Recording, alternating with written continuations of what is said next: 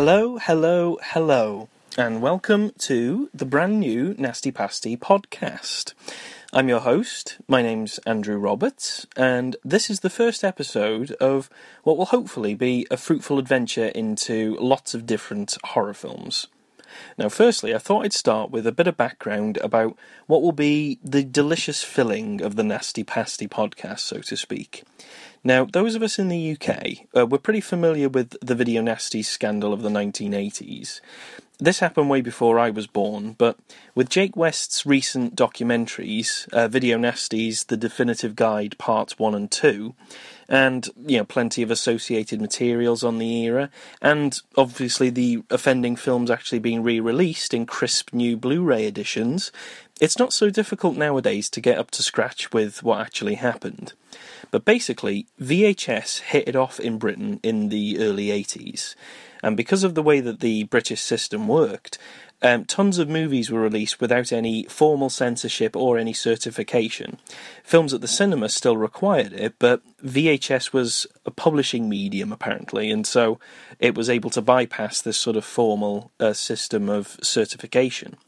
Now, obviously, this let a lot of videos into the hands of, unsuspecting families who didn't really know exactly what they were getting because, you didn't really have ratings back then, so you could really have been renting out anything. But various tabloids started sowing seeds of dissent, so to speak, and painting nightmare pictures that the country's children would get holds of these films, watch extremely violent material, and basically be possessed by murderous demons going on to kill and commit other various crimes. And they used to link videos to actual crimes that had already been committed. So, for example, zombie flesh eaters, very, very surprisingly, was linked to a chap who tied up his friend with shoelaces and strangled him.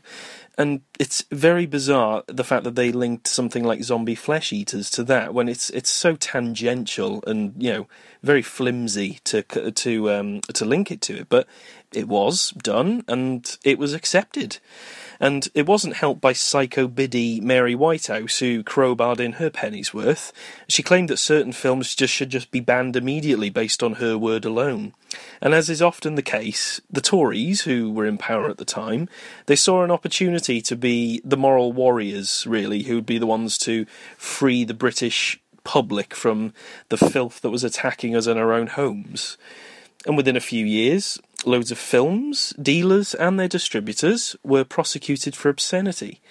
And from that day on, the BBFC now had a legal obligation to certificate every film that was released on video and to censor it if necessary. Now, we know historically there were 72 films on the official Video Nasties list and 82 on a supplementary Section 3 list. And these are the lists that the police would use when they were raiding dealers in order to seize specific film titles. Of special note, however, is that the police often seized more than the titles on the Nasties list. Famously, they netted copies of Apocalypse Now, because they got it confused with Cannibal Apocalypse. They confiscated a copy of The Big Red One, which was actually just a war film. But they thought it was pornographic because, the Big Red One, they thought that must be something quite rude. And they also confiscated The Best Little Whorehouse in Texas, which was a musical, actually, starring Dolly Parton and Burt Reynolds. Simply just because it had whorehouse on the title, they assumed it must have been porn. There were also others that were accidentally seized, and that's actually kind of what Nasty Pasty is about. I'm going to be going through the many non-nasty films that were either accidentally seized at the time, they're related to nasty films in some way, or they suffered cuts or bans as a result of the scare. They're kind of the unsung heroes of the Nasties era, if you will. Like a pasty, these films have a very tempting filling, but the pastry was inconspicuous enough to avoid attention. Well, from the DPP, or they simply weren't released at the time, and thus they escaped potential attention. So here we have the Nasty Pasty Podcast, a bit tenuous, but it sounds good on the tongue. I'll be covering 2 films per episode that are both from the same genre, and they have another theme in common. So, for example, we've got 2 slasher films lined later up in the series, which have the common theme of being based on the crimes of Ed Gein.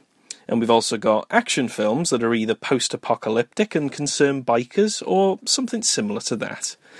Occasionally, I'll also be producing some smaller mini-sodes that cover one single film that is perhaps one of the earliest examples of its kind, with only a few tropes in common with the more popular later iteration of the genre. And these films in these mini-sodes are also going to be black and white ones. There's going to be no sort of relatively recent ones that are in colour. And I'm a big fan of the Video Nasty era, so I'm pretty knowledgeable on these films that are involved, but if you're not, you may want to tune into several other podcasts who cover the actual Nasties themselves, because this podcast won't be covering any of those DPP titles, unfortunately. There's the Video Nasties podcast by Christopher Brown, which has, since completed, but the episodes are still available for listening, and they cover the entire 72 films that were on this list. There's also The Strange and Deadly Show by Christopher Clayton and Tom Elliott. They're currently on a hiatus to work on Lost in the Omniverse, which is a brand new comic book movie podcast. But The Strange and Deadly Show does cover the 82 Section 3 Nasties. I'm not endorsed by any of these guys, and they're not sponsoring me, but they've done a great deal of work on those particular films. So if you do like to brush up on the main suspects of the era, you should probably check those out first. So this first episode, however, is focusing on the Proto-Slasher. Now, we're all familiar with the slasher film as a whole, but these 2 films I'm covering today were sort of precursors to this genre, filmed way before Halloween, had established the template, and before Friday the 13th had popularised it.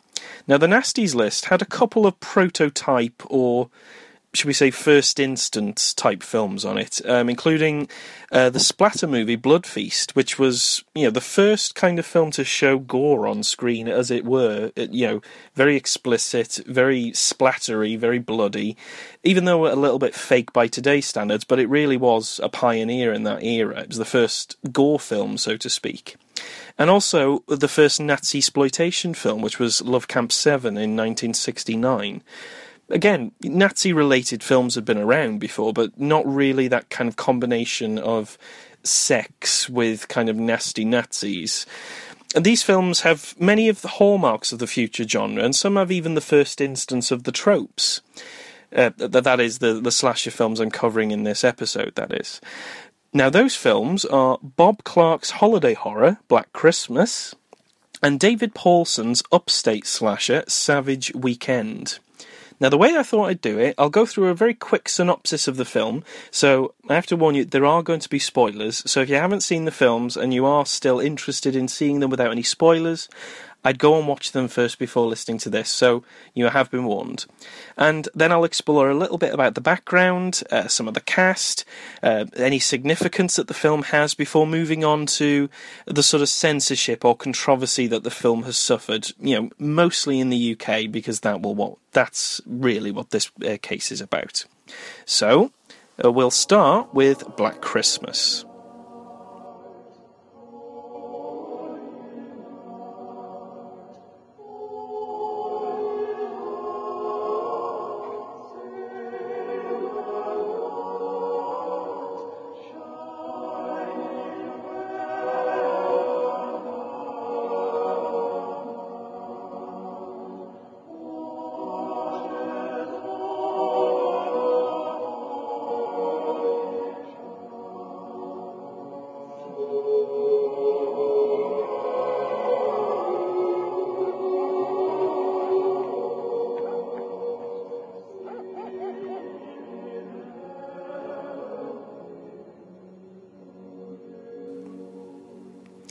A strange man scales a sorority house wall and gains access through the attic while the girls downstairs are holding a Christmas party. The phone rings and student Jess answers it, allowing the other girls, Barb, Phyllis and Claire, to listen in. It's one of several recent obscene phone calls, and it culminates in the man threatening to kill the girls and hanging up. Upset about the way Barb handles the call, Claire goes upstairs to pack and is suddenly suffocated by the mysterious man with a plastic bag and dragged into the attic. The next day, Claire's father arrives to pick her up, but Mrs. Mack, the sorority house mother, explains that she had already left. Jess tells her boyfriend Peter that she's pregnant and wants to have an abortion, which upsets him, while Barb, Phyllis and Claire's father report Claire missing, hearing that another little girl called Janice is missing too. While the girls join a search party that finds Janice's dead body later that evening, Mrs. Mack is lured into the attic by the killer and murdered with a hook. Jess answers another obscene phone call on her return and reports it to the police, with Lieutenant Fuller deciding to monitor the line to trace the calls. Christmas carolers soon arrive, and while they sing to Jess, the killer descends into Barb's room and stabs her to death with a unicorn ornament, her screams masked by the songs. Jess soon receives another phone call, but she manages to keep him on the line long enough for Lieutenant Fuller to deduce that the call is coming from within the house itself. Worried about her friends, she discovers the bodies of Phyllis, who had gone in to check on Barb, and Barb herself, and is chased by the killer to the basement. Peter soon appears, claiming he's heard her screams, but Jess bludgeons him to death with a poker, assuming that he's the killer out of panic. The police come to the same conclusion once they arrive, and sedate Jess to make her rest in bed. The officers leave the house to await reinforcements, when the real killer is revealed to be gibbering still inside the house, and the phone rings out once more.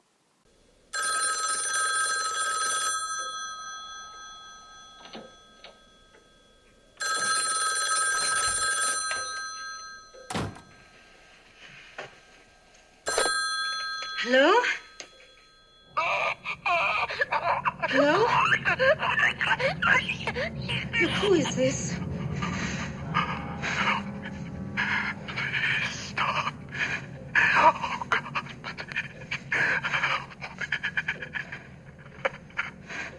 What do you want? Why are you doing this? Let me, Billy! I know you're there, Nasty Billy! You answer it, Billy! Who are you? For God's sake, what are you doing? I know what you did, Billy! Filthy Billy! Billy! Billy! Billy! Stop this!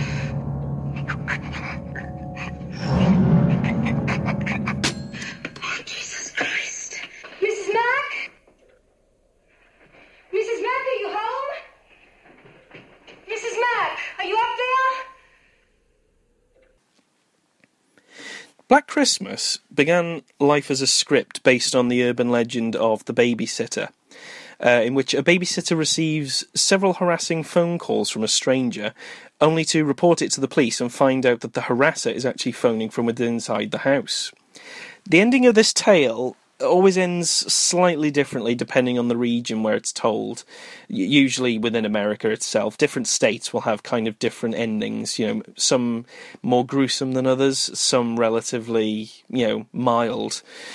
The same premise, though, would be used in the 1979 slasher film When a Stranger Calls, which will be covered later on a later episode.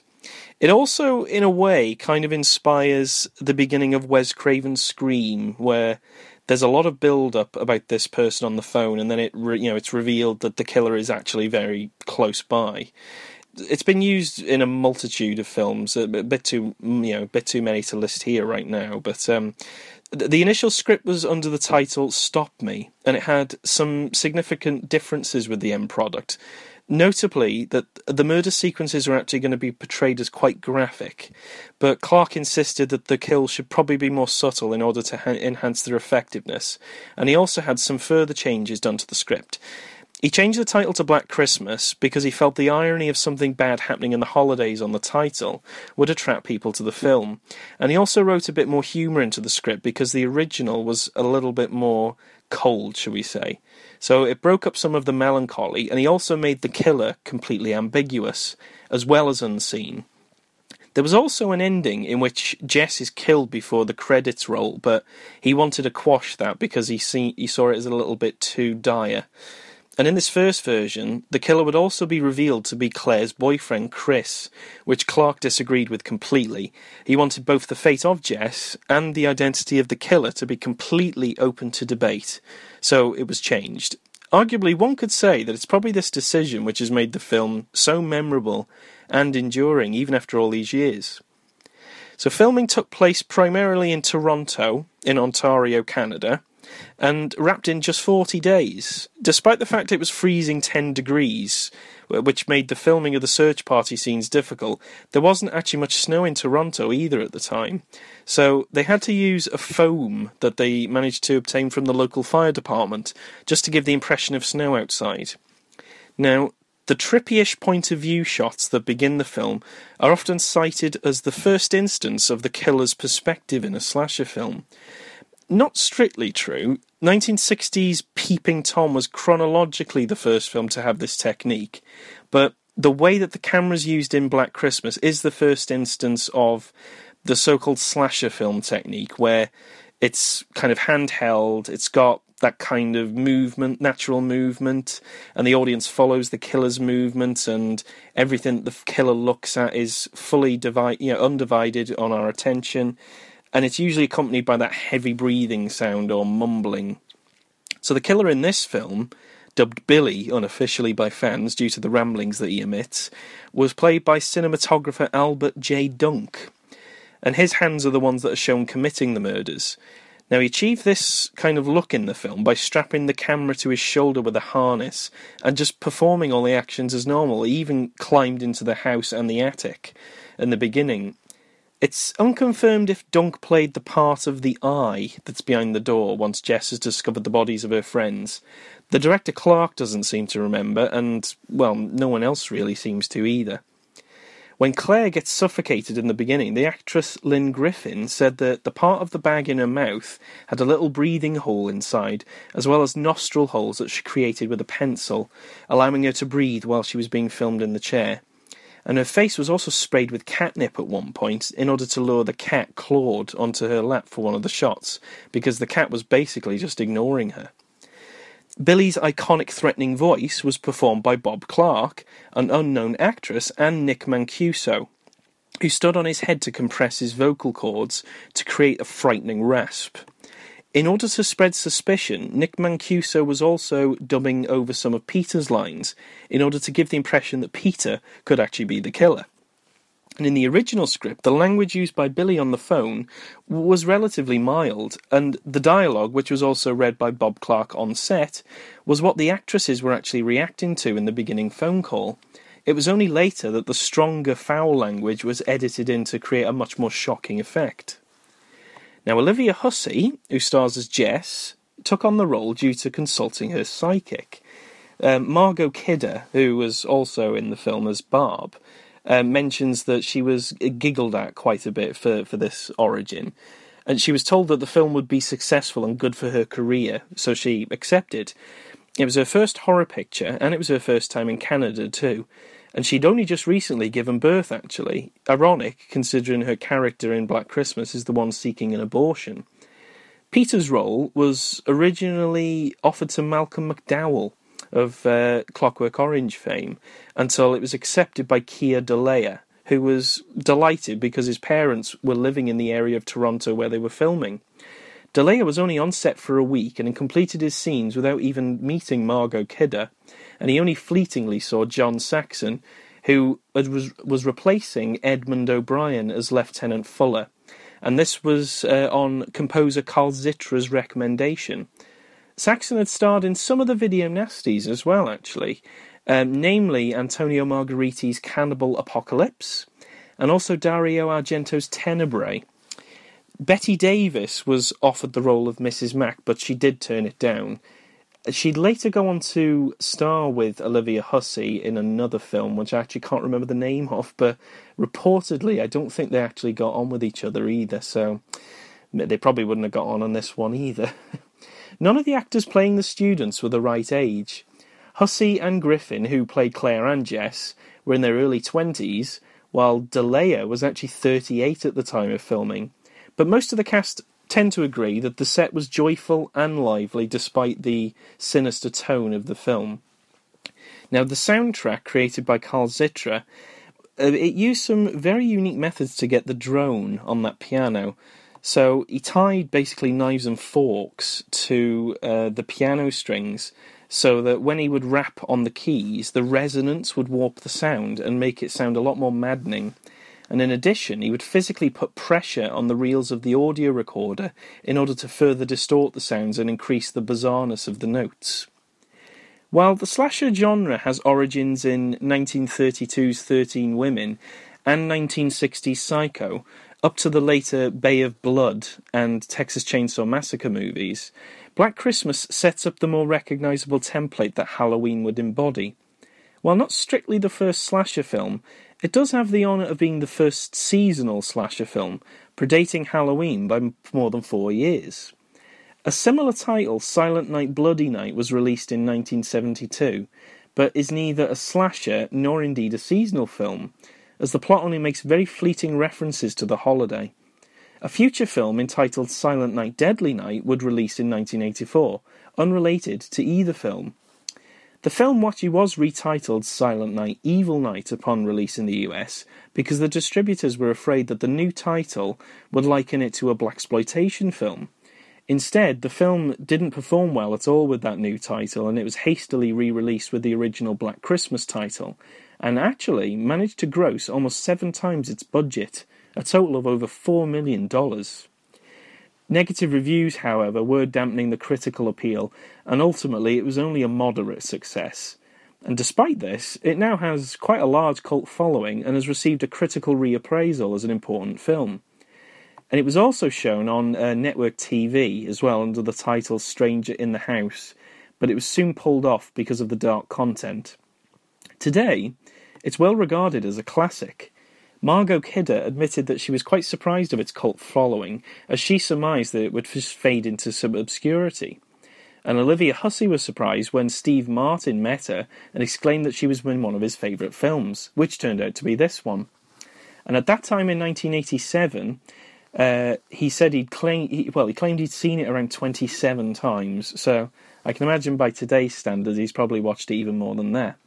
And even Elvis Presley himself watched it every Christmas, and his family have continued that tradition way after his death.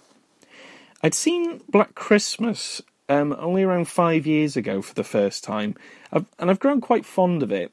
It's not super explicit, and I'd expect anyone seeking this out for a bloodbath is going to be a little disappointed. The thrills in Black Christmas are much more subtle, and the blood flow's kept to a minimum, similar really to how Halloween and Texas Chainsaw Massacre are in terms of violent content. But a big example, I think, of how the film really works is the death of Barb. She's stabbed in bed with this unicorn ornament, and it's not that gory, but the impact is pretty strong, due to the way it's edited together with the sound of a haunting Christmas carol in the background. And also the fleeting glimpses of the killer and the ambiguity of his identity have really made the film last. It could be absolutely anybody, and the film's refusal to give him a name or identity is quite harrowing. You could imagine it happening on your street, that some random loony would just break into someone's house and kill a bunch of people. Now, the phone calls are probably the element which catch people off guard. The language is pretty vulgar and foul. I was watching this film only 2 years ago at Christmas with my mother-in-law, and when the phone calls happened, I did go a little bit red from some of the swear words that Billy's using. We had a bit of a laugh about it, though. I mean, it's a little bit par for the course in today's world, but I imagine in 1974, this would have been probably pushing the limit a little bit. Sure enough, the original X-certificate version in the UK cinemas was cut to these phone call scenes, removing any instance of the word cunt and removal of some of the more vulgar sexual references. After this theatrical version in 1974, Black Christmas was left without a further release until 2003, completely bypassing the James Furman era of the BBFC, and therefore it passed with all previous cuts waived. It did, however, receive a pre-cert release in the US and in Canada, so the VHS was possibly trading among avid collectors in the video black market that thrived after 1984. Due to the negativity associated with Silent Night Deadly Night in the US, and the fact that Christmas Evil was also placed on the Section 3 list, it could be surmised that Warner Brothers, who had the film rights, chose not to release it during that tumultuous period in Britain because of a fear of potential backlash regarding Christmas horror films. I wasn't born until the year of 1991, so unfortunately this era of film has eluded me in time, So I can't even imagine what it must have been like to see something like this at the pictures. But it'd be great if any of you have seen Black Christmas back in the day, and do send some feedback in if that's the case. So that was Black Christmas by Bob Clark, and we'll move on to our second film now in this episode, the little-known Savage Weekend.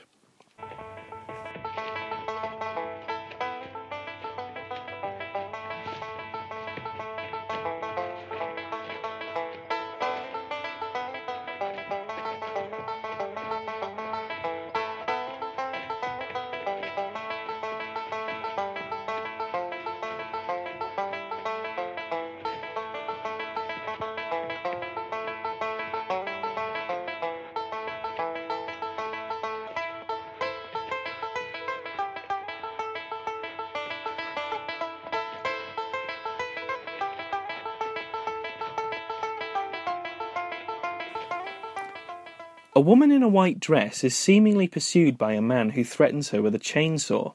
The scene quickly changes to the woman, named Marie, in her apartment with friend Nikki and sister Shirley.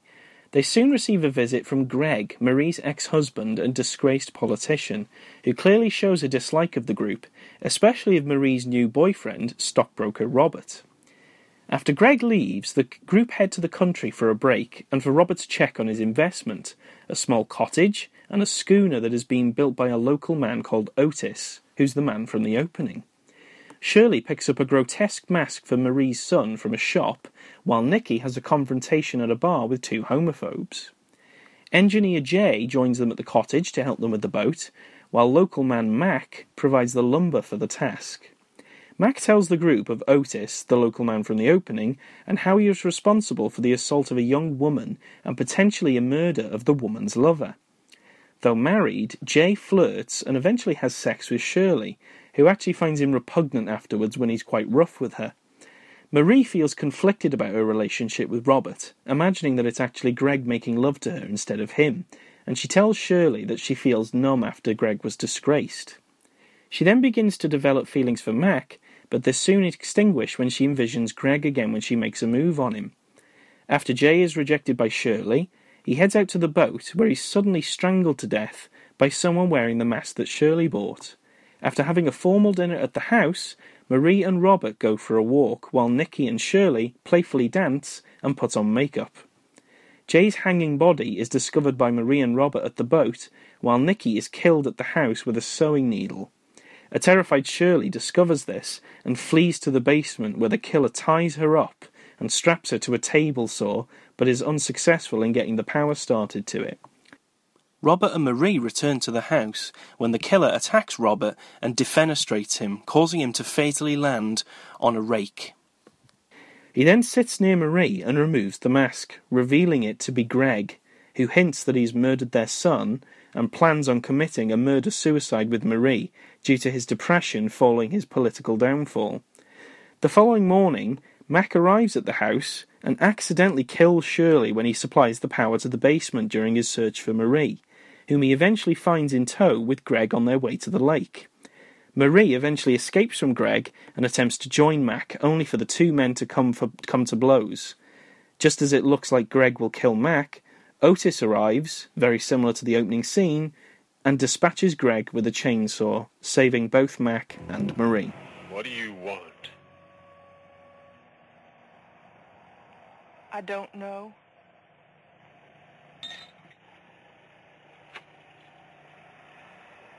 You see that? That's what you're playing with. If I had a woman looked anything like you, I sure wouldn't let her alone. Jealousy's stupid. It's human. Have you got gin? Yeah, I got gin. Splash some in a pretty glass for me. Hey, Rance. I thought they didn't allow no bathing suits in here. Sure does fill one out nice, don't it?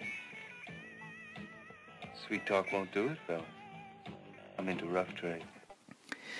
Savage Weekend is a bit of an unfortunate case in horror films, as it was filmed in 1976, way before Halloween had come onto the scene. It received an extremely small theatrical release as The Killer Behind the Mask, and it was shelved for several years until 1979, when it received a major release by Cannon Films.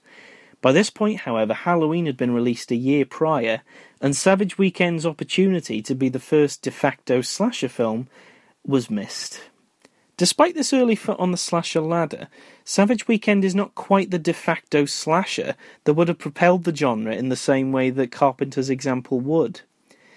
The movie was filmed on location in Hudson River Valley in upstate New York at a remote lake, part of the reason why it has an alternative title called The Upstate Murders. The film's original title was The Killer Behind the Mask, which fits in a little more with the film's tone, as more of a murder mystery with some dramatic elements. Director David Paulson would eventually go on to become a major player in US soaps Dynasty and Dallas, working as a writer, producer and director. And this kind of explains the film's focus on characterization and interactions rather than just some gratuitous gore.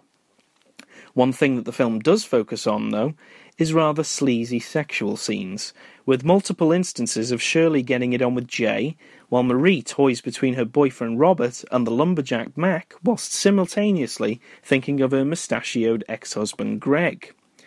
While much more gratuitous than the film's violent scenes, the action is still relatively softcore, and sometimes even borders on the humorous, because there's a slightly odd scene where Marie is erotically milking a cow, and, well, it just made me laugh more than anything else.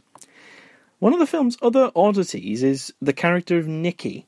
Now, Nicky is this effeminate gay guy who self-identifies as a queen, but he actually defies some stereotypes. He's able to defend himself against these two redneck homophobes in a bar. And in the 70s, this was probably a really rare thing, because I don't remember encountering it in anything else, and it kind of endeared me to the guy quite early on. He gets quite a bit of the humour across too. There's some jokes that actually did make me just laugh out loud. And some of the sexual aspects of the film include him, but in an odd way. There's quite a charged scene later where Shirley's doing a striptease with Nicky watching, and there's a bit of an ambiguous look on his face. Almost as if he wants to be involved and have something to happen, but ultimately he can't do anything with her because of his sexuality. It's a bit of a lost cause as well. I was expecting a bit more from Nicky, and ultimately it just kind of goes nowhere, and he's just killed quite offhandedly, which is a bit of a shame. The film owes a bit of a debt to Deliverance, I'd say, because it starts with a very freaky banjo theme.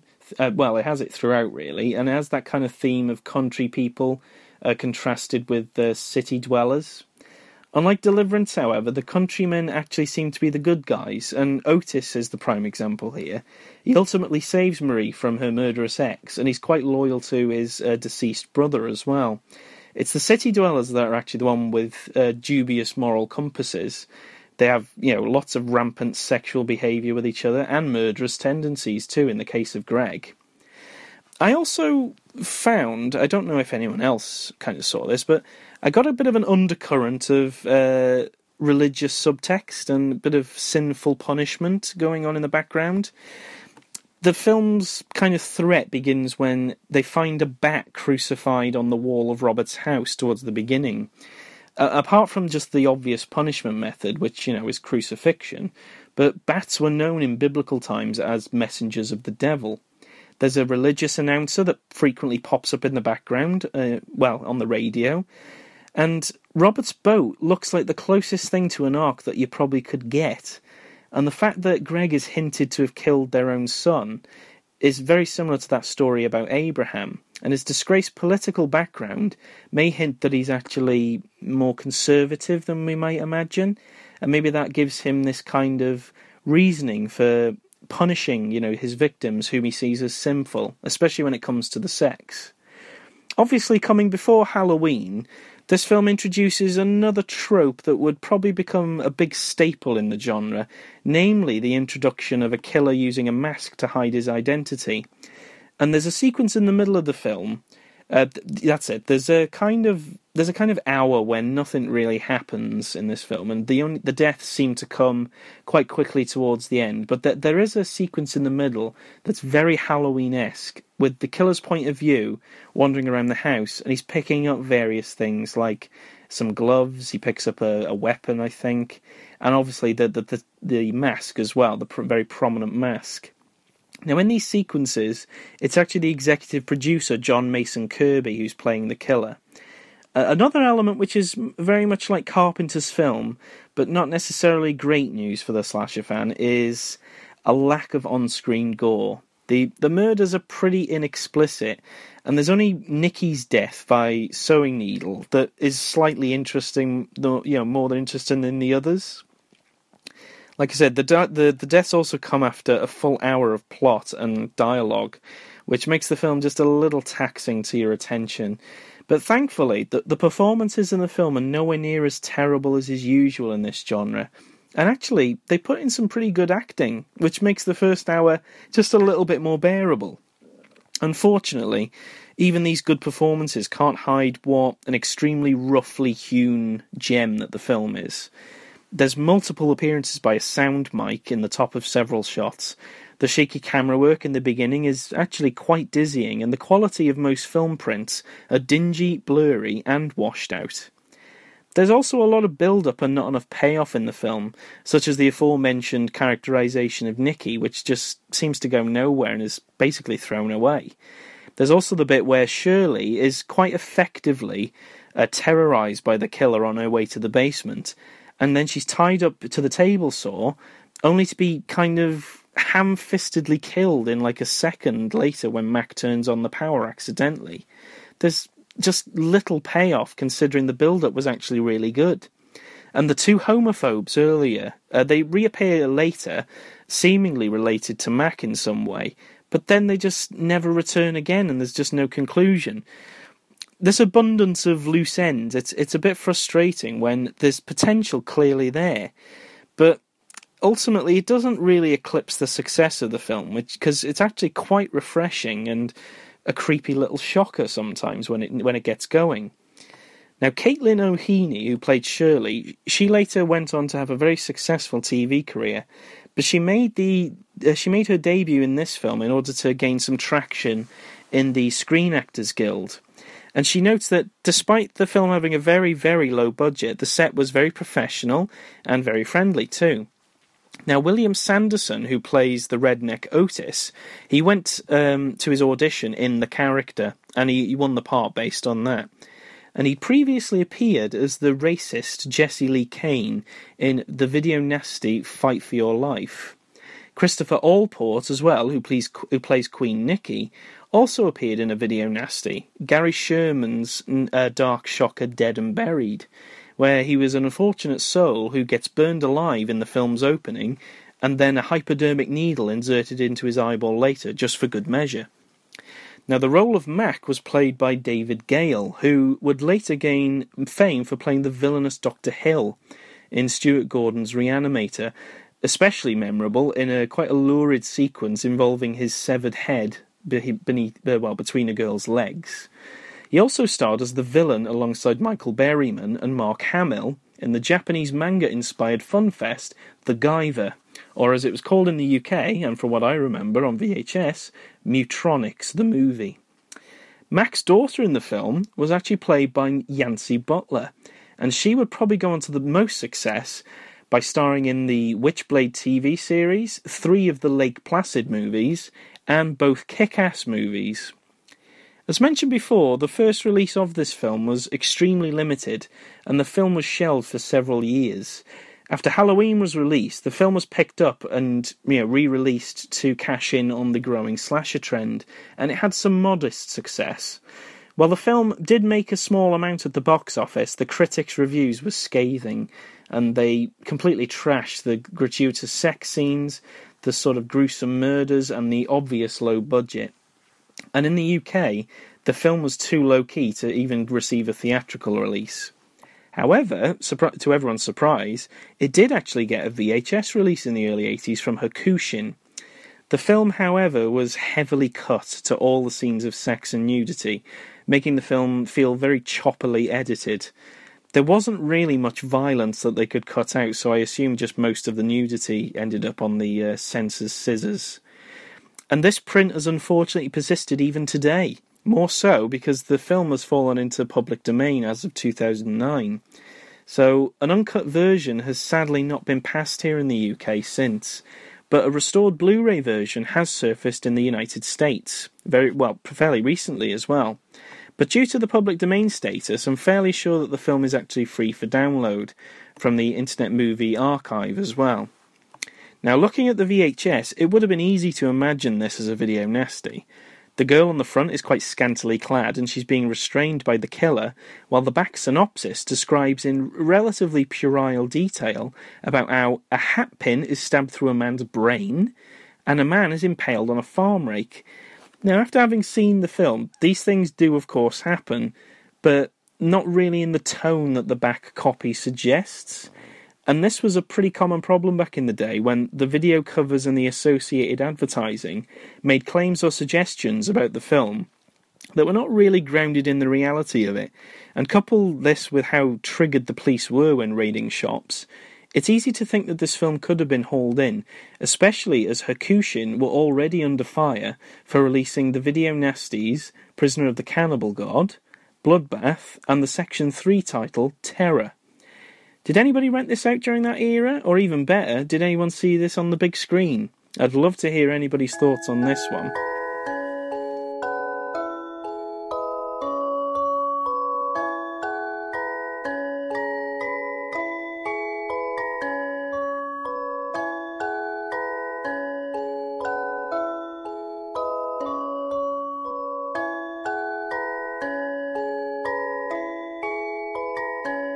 And that is the end of the show for this week. So, today's episode was on Proto-Slashers. Next week, we have a different animal altogether. So, next week, I'll be taking a look at two of the last entries in the cannibal boom of Italian films. And they are Massacre in Dinosaur Valley and Against Nature, which is also known as The Green Inferno, or alternatively Cannibal Holocaust 2. If you can't find Massacre in Dinosaur Valley either, that is also sometimes known as Naked and Savage, or also Cannibal Ferox 2. Clearly there's a pattern going on here, isn't there? But if you've got any feedback or comments you have for these next two films, those can be sent in either audio form or written emails, etc. And you can find details of this at the very end of the episode. Thank you to Mr. Bob Clark and Mr. David Paulson for their films that I've had the pleasure of discussing today. Thank you to Purple Planet Music for the music track used. Thanks to strangeanddeadly.com for welcoming the show into its ranks. And most importantly, thank you all for listening to the first episode in the Nasty Pasty Podcast. Goodbye!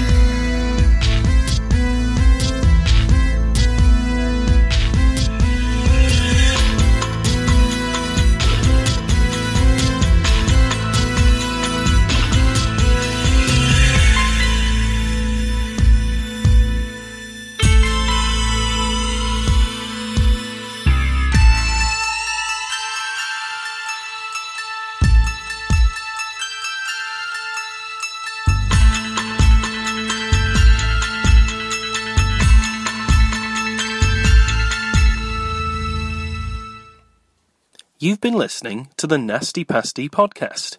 If you wish to send any feedback or any comments on the show, please email them through to nastypastypodcast@gmail.com.